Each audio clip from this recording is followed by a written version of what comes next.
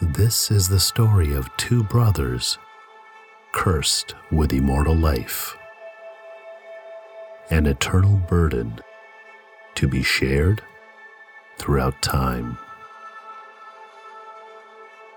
Part 2.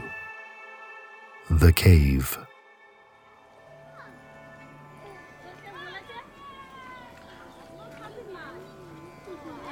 We return to the fertile plains of the Ganges just over 2,000 years ago.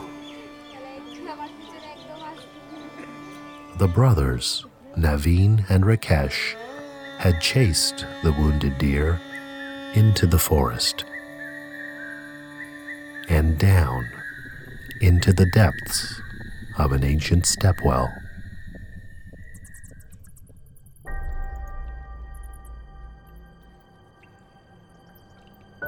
And here they stood, far beneath the surface, at the bottom of the well, and at the entrance to a sacred cave.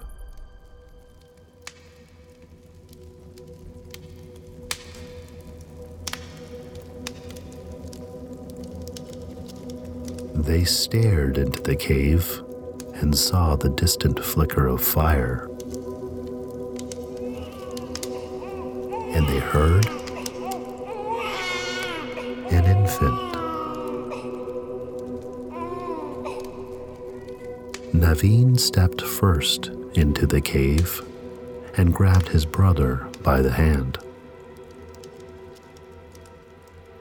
Rakesh followed close behind.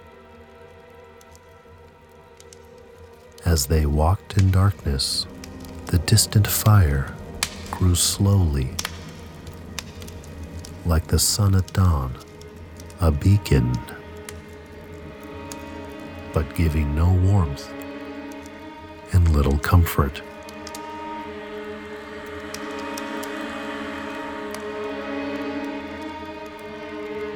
They had no idea the walls of the cave had a message.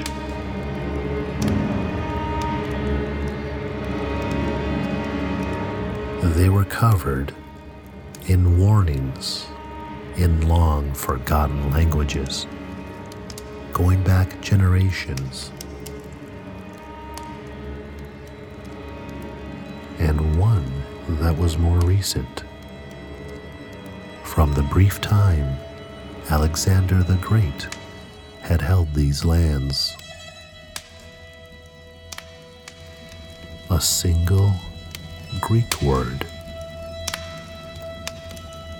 Engeon, sarcophagus.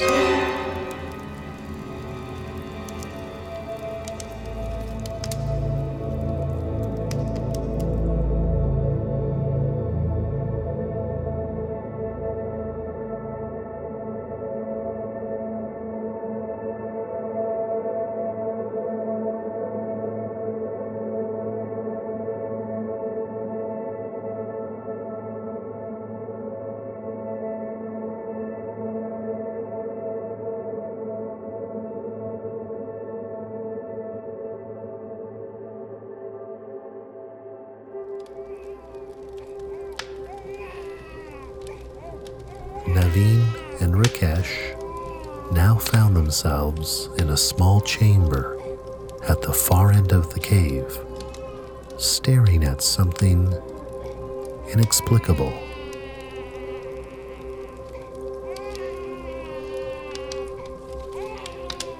Not one, but two babies, resting on a broad, flat stone at the center of the chamber.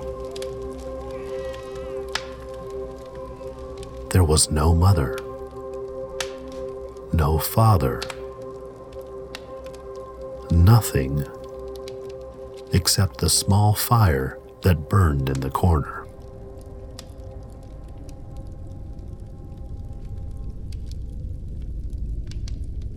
These were not common infants. They looked as if they had been lying there for 1,000 years. Their bodies were quite small, but their hair was long and matted, flowing over the edge of the stone, and alive with insects. Their fingernails, although thin, had grown, and with time had fossilized. Their skin had fused with the stone. Their bodies no longer moved. Their chests were still, and yet they cried softly from within. They were just barely human now.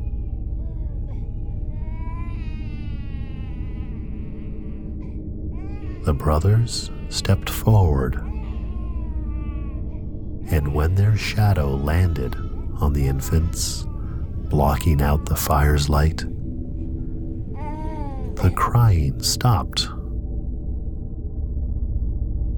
and their little eyes suddenly focused on these two visitors.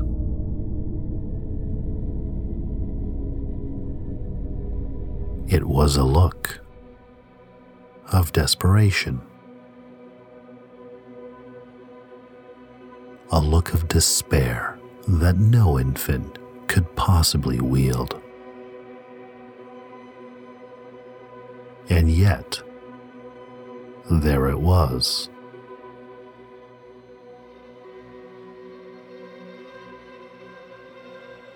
Burning into the hearts of the two brothers.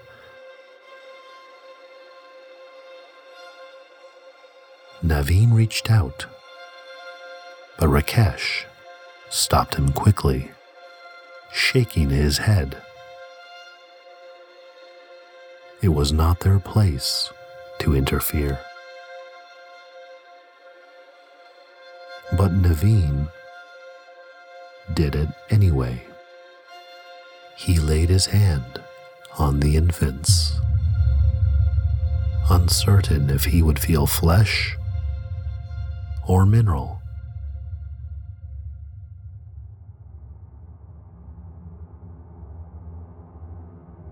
A great darkness suddenly filled his heart.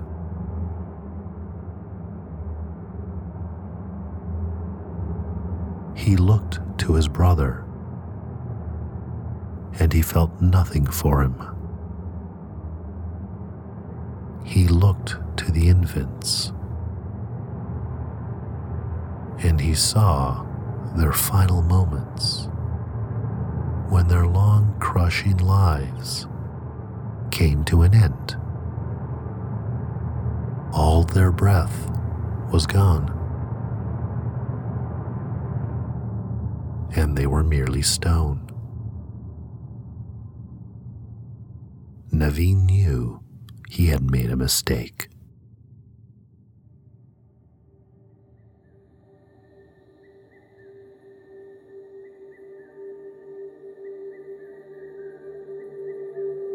The sun was shining when Naveen's body was found, blistered and black.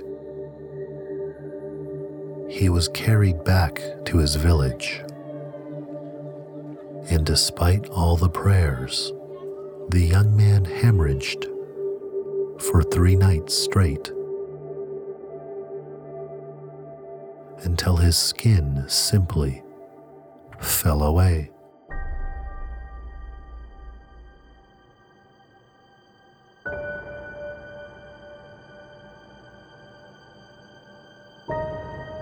The elders wrapped him tightly in fresh cotton.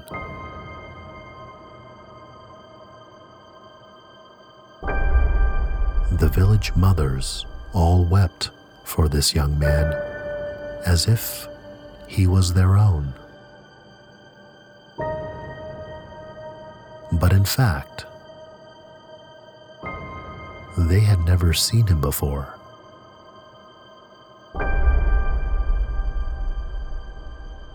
It had been 80 years since that fateful day when Naveen and Rakesh chased that deer into the forest. They had spent an entire lifetime in the darkness of that chamber, and it was gone in the blink of an eye. Everyone he knew and loved in the world had grown old and died long, long ago.